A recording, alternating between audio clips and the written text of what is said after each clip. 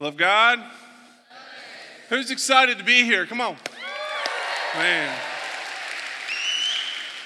It's been a long but short summer, amen? Anybody with me, right? Man, if you're here for Jesus, say I am. If you're here to find your future spouse, say I am. I love the honesty. Let's Christian it up. If you're here for Jesus with the possibility of finding your future spouse, are you here? Amen? Okay. I love it. Hey, listen, upperclassmen, let's speak to the freshmen today. Nothing is sexier than a Christian, amen? Right? Hey, listen, freshmen. If they don't love Jesus the right way, they're not going to love you the right way, okay? I just saved you months, if not years, of just heartbreak and frustration, all right? My goodness. I'm already preaching, and it's the intro. Come on. A little bit about me. My name is Brent Russell. My wife, Caroline, she was singing for some Jesus, wasn't she? Woo, man. She's a sexy Christian. Just kidding. No, I'm not kidding. That's my wife. My wife and I actually have two lovely boys. We got Revin on the left, a.k.a. Rev, and then we got River on the right. We call him the lazy river because that's what he looks like all the time right there. I love it. He's awesome. I love my little boys. If there's any babysitters out there and you want to bless your minister, listen, I need Friday night date night with my wife, all right? If you want to come over and babysit, I'll buy you some tie, all right? I'll buy you some dinner. We'd love to have you. But good luck with the 2-year-old because he is a 2-year-old, all right? Love him to death, excited. You know, there are some things that I'm really excited about teaching my kids. I'm very excited about teaching my kids how to be bold through problems. Problems are going to come, amen. Trials are going to come. And I'm excited to be able to teach them how to be bold through problems because how they face their problems set the trajectory on how they're going to get through their problems. I want to teach my boys to not run from problems, but I want to teach them to go through problems and teach them how to be bold through it. I'm excited to teach them. I'm excited also to teach my boys how to be bold with women. Some of y'all haven't listened yet. Now you're like, women? What? Right? I want to teach them how to be bold with women. I want to teach them to be able to go face to face with a girl and say, I want to pursue you. All right, not behind a screen, not behind a cell phone, face to face, all right, and say, I want to pursue you, I want to take you on a date, get to know you a little bit, ask you some questions, maybe see, how you love Jesus, find the rhythm with all of it. I want them to be able to take them on a date. I even want to teach them how to be bold through a rejection, all right? How many of us guys ever been rejected before? Okay, just the sexy ones like me, okay? I want them to be able to be bold with women and look at these girls as not just another object, but that they are children of the King. And they're going to talk to them the way that Jesus wants them to. They're going to date them the way that Jesus wants them to. They're going to touch them the way that Jesus wants them to. I want to teach my boys how to be bold. But you know what I'm most excited about? You want to know what I'm most responsible for as being a parent to these young men? Is how to be bold at the throne of God. I am held responsible. I think that Jesus is going to look at my life and say, how are you going to teach these young men how to be bold at the throne of God? When they pray and they enter that presence of God and it's just you and Him, the time that you spend there, students, is going to determine how you live your life out in this real world. See, how you pray dictates the direction in your life. How you communicate with our Father in heaven will illustrate how we live in this world. Now, students, I also feel that I am a little responsible to teach y'all how to be bold at the throne of God. Now, if I can just be a little personal with you, I haven't struggled with some things with my walk with God, but I have struggled with some things in my walk with God. I have not struggled with how much I talk about God. Right? I talk about God almost every single day. I have a lot of spiritual conversations. I do a lot of preaching. I talk about God a lot. I don't struggle with how much I hear about God. I hear about God in almost every single day. I'm either listening to podcasts or I'm having conversations with people, or I go to church every single week, is that I hear about God in a lot of different ways. I also don't struggle with how much I read about God. I read the Bible as much as I possibly can. I read spiritual books as much as I possibly can. But you want to know where I've struggled most in my walk with God? Is in how much I talk with God. Anybody with me? Anybody wish that their prayer life was just bigger and better and bolder? That's where I've struggled with most in my walk with God. See, Charles Spurgeon says it this way. Charles is I actually leaned on him with this sermon because he hit so many good points. But he says it this way: is a Christian's vigor, happiness, growth, and get ready for this, usefulness, all depends on prayer. A Christian's vigor, happiness, growth, and usefulness depends on prayer. See, the scriptures tell us that with the help of the Holy Spirit, prayer is our source of life. It's not just something that we do on a when we go to bed basis. It's not just something that we do when we procrastinated on a test. Let's be honest, right? And we're running into that test and we're like, God, listen, if you could just, pass this test for me, bro. Like, me and you'll be tight, all right? I got it. Man, it's not just that last ditch effort, or some of y'all, you're just like, I gotta pray more. Or those girls that are like, God, if you just give me that boyfriend over there, I will fast for like 2 days of Bravo Network, right? Like, guys are like, dude, Lord, listen, man, you give me that girl, bro, I'll go to church at least for 2 weeks straight, right? Like, we're like really pushing ourselves around here. See, Scripture points in so many different places that prayer is something that we should do continually. It's something that we should do without stopping. It also says that prayer is not only temporary, but it's also eternal. Prayer is not something that we only do here on earth, but it actually illustrates that we also do it in heaven. It says that even the martyrs in heaven are praying to Jesus about when is he going to come back and revenge their lives. It says that there's a cloud of witnesses that are praying for salvation here on this earth. And I think for that reason, and so many different places in this Bible where it talks about and it illustrates prayer, I think is why Paul, the verse that we're going to look at today, I think that's why he really wrote this, is because of the importance of prayer. So this verse today is Hebrews 4:16 for all those of you who have your Bible. This is a verse that's very near and dear to my heart. It's something that I really hold true. And today I want us to walk through it. And it says this, Hebrews 4:16. Let us then with confidence come, what? Boldly unto the throne of grace, that we may receive mercy and find grace to help in a time of need. So we're going to kind of walk through today. I want to teach y'all kind of how to tear apart Scripture and kind of how to internalize it, and kind of how to study it. And today I want us to look at a couple things. First, I want us to look at the description of our destination when we pray. I think it states it clear that we're supposed to go to the throne of grace. And then we see the exhortation about we're supposed to let us come to the throne of grace.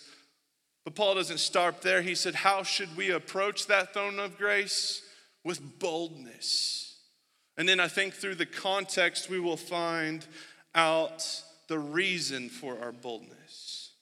So let's dive in. The description of our destination is the throne of grace.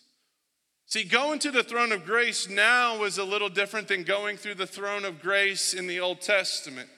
See, the Old Testament, they built this ark. It was pure, it was golden. It had a mercy seat above it with this golden cherubim with its wings all hovering over it. It was this beautiful artwork, and that was the presence of God was in that place. And what happened one time out of a year is that the high priest would come in and look up at that mercy seat just very dimly because it had smoke and it had incense and everything. He could just barely dim it, but he'd come in one time a year in order to get to the throne of grace. But guess what happened when Jesus came? When Jesus came, he took our sins, he took our shame, and he took them on the cross, and he died for our salvation. And what happened when Jesus died on that cross is that the veil was torn between that place and the people of God. And it signified something. It signified that we were no longer under any law. We had instant access to the God Most High for all of those who believe in him. Now that's something to pay attention to. The throne of grace is not a waiting line. It's not a person that needs to speak for you. You don't need a proxy. You don't need anybody to become between you and Jesus. It's instant access. Your prayer is direct, your confession is direct, your praise is direct to the giver and the sustainer of life. And when he gives you life, coming to the throne is not done with weakness, as Paul says, is that going to the throne of grace is done boldly. Now, I think some of us in here, I think I could see why some of us don't pray with boldness. And I can understand why some of us don't go to the throne with boldness, because I think some of us, we don't see that throne as a throne of grace, but I think we see it as a throne of justice. See, when I was in 5th grade, I got my first girlfriend, Brittany Prince. Woo! New girl to town, had the dimples, the pigtails. Your boy was flying high on this new girlfriend. Everybody wanted to date her, all right? And I got her, okay? Well, we dated a couple weeks, and Valentine's Day hit. So I was like, I went to Walmart, holy place, got my chocolates, got my rose. I woke up that morning, pressed my jeans, combed over my hair when I had it. You know, I was looking fly, all right? My mom pulls up in the minivan, I hop out, cloud 9, all right, walking to the front doors, and one of my best friends, she runs up to me and she has tears in her eyes, and she's like, Brent, I'm sorry to say this, but your best friend and your girlfriend are holding hands in the playground. Valentine's Day. So I walk out there, and all my boys are like, bro, they're over there. And I look, and I mean, 5th graders aren't smart. If you're going to cheat on somebody, don't do it on the playground, right? I walk out there, and from a distance, like, we catch eyes. They look at me, I look at them, and they're like, stepping away. I'm like in shock, and just like any good Christian, I was like thumbs up, like I didn't know what else to do. All right, just like, all right, got it. The bell rings for first period, and we went to class, and my good buddy Jeremy was like, you want to write them a note? I was like, yeah, I guess. He's like, what do you want to say? And Casey was my best friend, and I was like, man, Casey, bro, like you ruined my trust, and we're best buds. I don't understand this. And Jeremy did his interpretation. He was like, Casey, you know what? You can take this friendship and shove it up your bleep, bleep, bleep, bleep, bleep, bleep, bleep, bleep, bleep. As a 5th grader, right? He was writing words I didn't even know, but it was like half a page.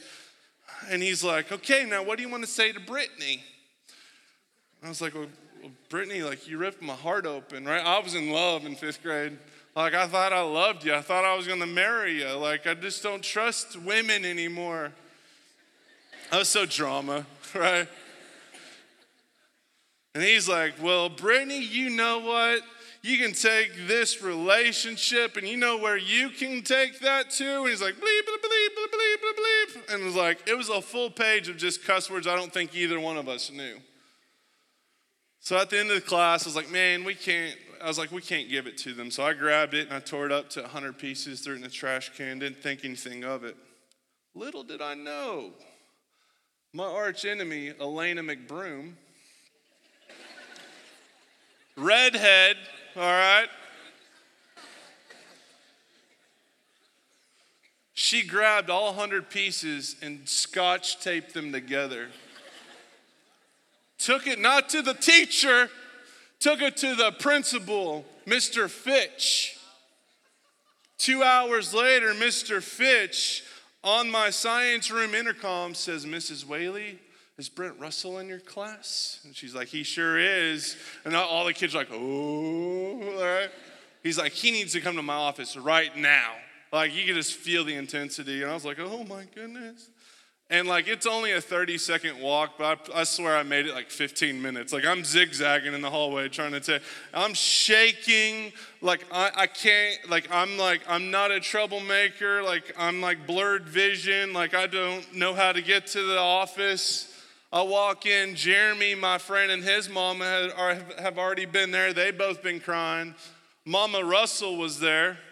And my mama is giving me them devil eyes like, boy's gonna get whipped when he gets home. Mr. Fitch, bro, he laid into me for 5 minutes straight, just scared the death out of me. And just told me about in-school suspension. And like I had like 3 weeks, I couldn't talk to anybody. I had to clean the bathroom floors. It was just miserable. And he just told me about all these wrongdoings and how I was wrong and all these things. And I just sit there and just took this punishment. See, I think some of us, we're going to the throne of grace, to the God Most High, like I went to the principal's office, because we think of it as a throne of justice, and we're going to get in trouble for what we have done. We're going to get in trouble for all the sins that we have committed, and we don't see it as a throne of grace, but we see it as a throne of justice. Oh, students, if we could just revel in the freedom of Christ. If we could just see that going to the throne was going to a God that promises his children grace and not justice, how different would our prayer life be? See, if we only saw God with the sword of justice coming down on our shortcomings, then he wouldn't be the Savior. If we only saw the throne of power and might of what God is capable of, then we would be missing the greatest blessing that God gives to his children. That is grace and that is mercy in the time of need. See, God is a God that loves to show his children grace and mercy. He delights in it. So when we see it as the throne of grace, and we see that we are going to a loving Father, then we can go boldly, knowing because we trust in Jesus to be the Father that loves us. He wipes our sin as white as snow. He tosses our sin as far as the east is to the west. He's not here to condemn us, but he's here to save us. You're not coming to a judge, but you're coming to a Father. So that's our destination. Next is the exhortation from Paul when he says, let us come to the throne of grace. It's not a singular, you go to the throne of grace. It's a plural, us. Let us come to the throne of grace. As he's like, I can just imagine him reaching out his hand. He's like, come on, bro, let's go. Like, let's go to the throne of grace. Come on, I got you, okay? Let's go. I'm going to take you to the throne of grace. Who is this that is asking us to go and meet him at the throne of grace? It's Paul. Paul is considered one of the greatest Christians to have ever walked this planet. I mean, homeboy wrote 13 books of the Bible. You got to be extra holy for that. Amen? But see, Paul was not always Paul, the sold out Christian for Jesus.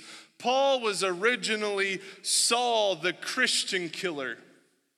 He would literally drag people out of their houses and tell them to disown Jesus in their faith. And if they didn't disown Jesus, then they would kill him. That was who this popular, most liked Christian was before he was Paul. That very man, listen students, that very man is saying, come on, let's go to the throne. See, Paul described himself as the chief of sinners because of the horrible things that he had done in his previous life. See, that sinner, that man had an encounter with Jesus on the Damascus road that changed his life. See, Jesus blinded him just for a moment with his eyes, but he awakened his soul. He awakened his soul to see that Jesus was real, that Jesus loved him, and no matter what Paul had done before, Jesus still cared and loved for him. See, I can hear his voice saying, come on, let's go. Let's go to the throne of grace. It was a voice of certainty that you could tell that had been there, that had experienced grace, that had experienced love, that had experienced mercy. And he's saying, come on, let's go. Paul, the saved sinner who is now a saint, says, let us go boldly. Now, what does that do for us, students? Maybe for some of us, we think that if the chief of sinners can go to the throne of grace, maybe I can too. Some of us, if we're honest, I talk with thousands of students a year. Some of us, we think that we're the chief of sinners. Some of us, we're stuck in our ways. Some of us are stuck in the same sin. Maybe some of us have done a sin that was so terribly wrong or something that is weighing us down. If Paul, the Christian killer, can go be at the throne of grace, he can pray and have an instant connection with Jesus on high. Maybe I can too. And when I see that, I just think of Paul saying, Jesus is willing to forgive you whatever you've done. He's willing to forgive you. He's willing to love you. Come on, you experience it. You can just hear his excitement. I mean, how inspiring is it to be around people that have been boldly at the throne of grace for years? It's addictive. You see, I can tell how often someone has been at the throne praying with the God of grace by how often they invite people to meet them there. When you've experienced the throne of grace, you want other people to experience the grace. So what's the action word? What's next here if we dive in just a little deeper? Is how should we come to the throne of grace? It says that we should come boldly. Our prayers are not to be said with hesitation, but they should be said with confirmation. We don't go to an empty throne. We go to a filled throne with a loving God that wants to give us grace and mercy, and therefore we should come boldly. Now, this is where I kind of want y'all to learn how to kind of look into context here. See, the Greek word here for boldly can actually have a couple different alternatives when you're looking at it. And I want to give you just a few different ways that I was able to look at this text. When it says, come boldly, I think boldly can also mean constantly. Constantly means at all times. The path to the throne is always open. There's no set hours. There's no days off. The throne is always open for business. So what does that boldness show us? Is that when we go constantly to the throne, our God is constantly willing to listen. When your mama might be tired of you, fellas, all right? See what I did there? When your mom is tired of listening to your problems, listen, God is not tired of listening to your problems. When your boo-boo sweet thing is saying, bro, toughen up, man. Like, you're wearing your emotions on your sleeve. God is not tired of listening to you. You know what happens when you go constantly to the throne of grace? Is that you're showing yourself and you're showing God that God's ways are higher than your ways. So I can just imagine when walking to class that this is going to happen, and you got stresses and anxieties, and you got your couple minute walk to class, and you're thinking, God, listen.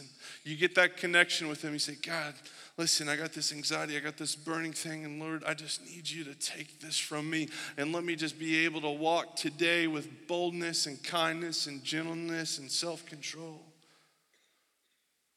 Maybe some of us, when we're sitting in our dorm rooms or our apartments, and I know some of y'all battle with depression and just stress and anxiety beyond belief, and maybe you just need to sit in your room and say, God, listen, I need that connection with you. I need to feel that holy hug. Lord, I want to just cast and I want to rise up. I want to cast everything upon you. I want to let it go and I want to rise up and I want to worship you. You have that instant connection with Jesus. Maybe some of us, we just need to get up and dance for Jesus sometimes. Amen.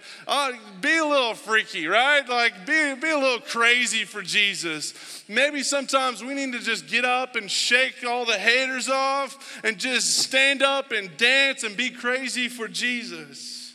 You don't want to see this dance because it's ugly, all right? The doors are always open to come boldly to the throne of Jesus. I think boldness can also mean completely. Come completely to the throne of grace with your big problems and with your small problems. I think small problems can be just little insecurities. It can be maybe some relationship problems with some people. Maybe it can be something even as minute as an impure thought or a negative thought. Something that you know that just doesn't give you joy and give you peace. See, God thinks it's worth it. God wants all of you. He doesn't want just a part of you or most of you. God wants to help every bit of you. Some of us think our problems are too small for God. But see, small problems in my life always snowball. Now, if I were to say, hey, why don't you go to New York and go shop, not buy anything because it's too expensive and it's probably fake anyway, amen? But I would say, but before you go, I want you to put this small little pebble in your shoe and I want you to go walk around for 6 hours. Now, when you start walking, it's more of an annoyance, right? You're like, gosh, I got a freaking rock in my shoe. All right, you're walking, no big deal. About an hour later, you're like, man, that's starting to get kind of deep in there, right? That might be hitting bone, amen? All right, and then it's like, okay, this is getting sore, I'm getting a bruise, and then that little bitty pebble actually starts affecting the way that you walk. It's actually giving you a limp. It's actually taking away your stride. See, small things aren't just small things. Small prayers aren't worthless prayers. God wants to help every little bit of you because he knows even in the small things, they can snowball into being bigger things. God wants you completely. He wants all of you. Now, let me say a side note on this. Now, when I say big problems, Jesus wants to hear them. Yes, you know exactly what I'm talking about. The hard things in life, the big things in life. But God also wants big prayers in your life. See, God wants big prayers in your life, and I think the big prayers that God wants is not only about your problems, but he wants them to be about your potential. Big prayers that would require a big God to fulfill. Something like, Lord, I want to be able to lead my best friend to you. Give me the courage. Give me the knowledge. Lord, I want to take them to the throne so they can walk in eternity with you. What if we think something bigger? Lord, I want to save my fraternity house, or I want to save my sorority house. Lord, give me the pedestal to do so. Give me the boldness, give me the knowledge to do so. God wants big prayers in your life. Now, students, I think you can level how big your faith is by how big your prayers are. If your big prayers are only about your problems, then you will miss the potential of your faith. Coming completely to Jesus not only shows what he can do for you, but it shows what he can do through you. God wants your small problems, but he also wants your big prayers, which shows your potential faith. Boldly can also mean freely. Come freely to the throne. I cannot tell you how many people just say, I just don't know how to pray. I just don't know the lingo or the verbiage. Like, I'm so scared, right? That's the guys too, all right? Like I say, hey, you want to come pray across? I'm like, no, I don't know how to, right? See, Jesus isn't looking at your lingo. Jesus is looking at your heart. It's some of the best prayers that I've known in my life are those who just have a conversation with Jesus. Jesus, listen, I love this dude. I want him to have a great life. I want him to just be blessed and all these. I mean, it's just a conversation with Jesus. Jesus just wants to have a conversation with you. But some of us are just afraid that we just don't have the right verbiage. Well, I have a 2-year-old, like I said, named Revan. And during this summer, my boy Rupson, who's actually doing our lights over here, he has come over a couple times to help us fix these beautiful lights. And Revan loves Rupson. He'll run up and give him a hug, and Revan's like, Rupson's like, yeah, that's great, And then Rupson, what does he do? He looks at me, he's like, what did he say? It's like, you got great hair, I love your car, and Dad gave me a spanking today. See, I can understand what Revan says because I am his father. Much like our Father in heaven, he's like the rest of us fathers in this world that love it. I love it. I love it when my child comes and talks with me. I love it when he laughs with me. I love it when he tells me his problems. I love it when he comes and cries to me about something that he needs help with. God cares about your heart. He doesn't care about your verbiage. He wants to have a conversation with you. He wants to connect with you. He wants to help you. Students, we have to learn how to just talk with Jesus so he can talk back to you and you can listen. You can live this life with so much joy that you could not ever imagine. It might not make sense to anyone else, but when it comes to your loving Father, he cares more about just talking with him than anything else. We got to come freely to Jesus. And lastly, this, I think boldly can mean consistently. If your prayers aren't answered the first time, I think that we should continue to pray for those things specifically. See, what I've learned through my own life is God's timing is not always my timing. Amen. Anybody with me? Right? And I can't tell you how many times I've wanted something and God gave me the holy pat. Chill, bro, right? Like, chill, all right? I know, I got you, all right? Why don't you just chill? All you single people out there right now, I was in college too, like a year ago, because that's how young I am. I just look like I'm in my 30s. I know that you wake up thinking about a relationship, and I know that you go to bed thinking about a relationship. I know you do. And I know some of us are praying, God, please, I want a relationship. God, I need a relationship. I need a relationship. I need a relationship. Have you ever wondered about the old church saying that maybe in rejection, God really has protection? See, maybe in rejection, God has done phase 1 of answering your prayer. And maybe you didn't get that girl, or you didn't get that guy, or you didn't get that job, or you didn't get that friend group because God wasn't done answering your prayer yet, but because he was in phase 1 of his master plan, but you quit praying about it. Maybe God was saying, you know what? Phase 1 was actually rejection of this girl because I have this other girl for you that's just gonna rock your face off, and she's gonna make you the man of God that you need to be. She's gonna encourage you, and she's gonna uplift you. I know you want this other girl, but she ain't nothing compared to this girl.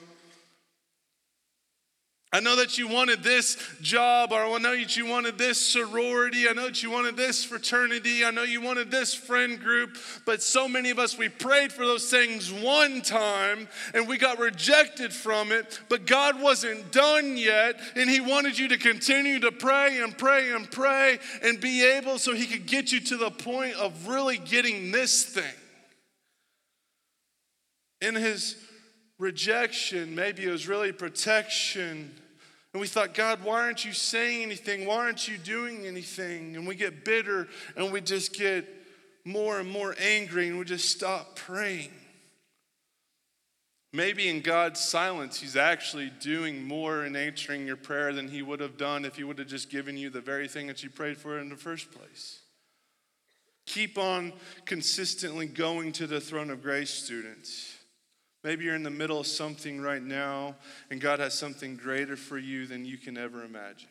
And lastly is this: how can we go to the throne of grace boldly? What is the reason for all this? It says in verse 15, it says, "For we do not have a high priest who is unable to sympathize with our weakness, but one who in every respect has been tempted as we are, yet without sin."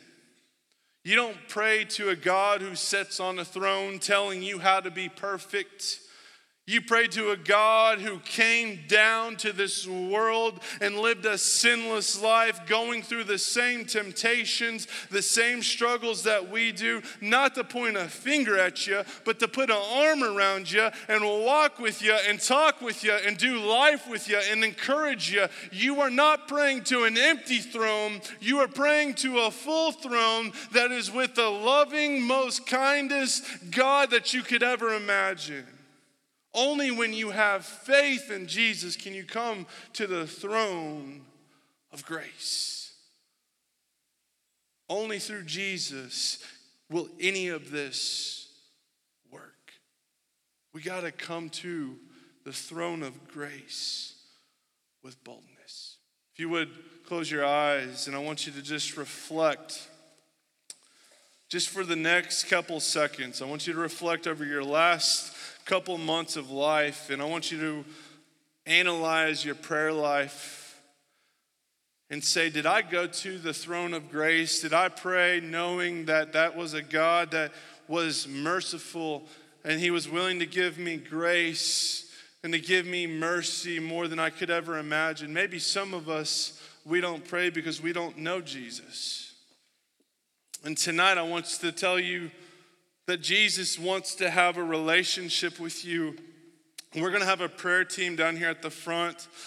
And you're saying, you know what, I want to have that relationship. I want to have that connection. I want to be able to pray and have that instant access to Jesus and have Him to forgive me of my sins and to wipe my sin as far as the east is from the west. I want to have that. And I beg you to come down to the front here and pray with somebody and go change your eternity forever. I beg that.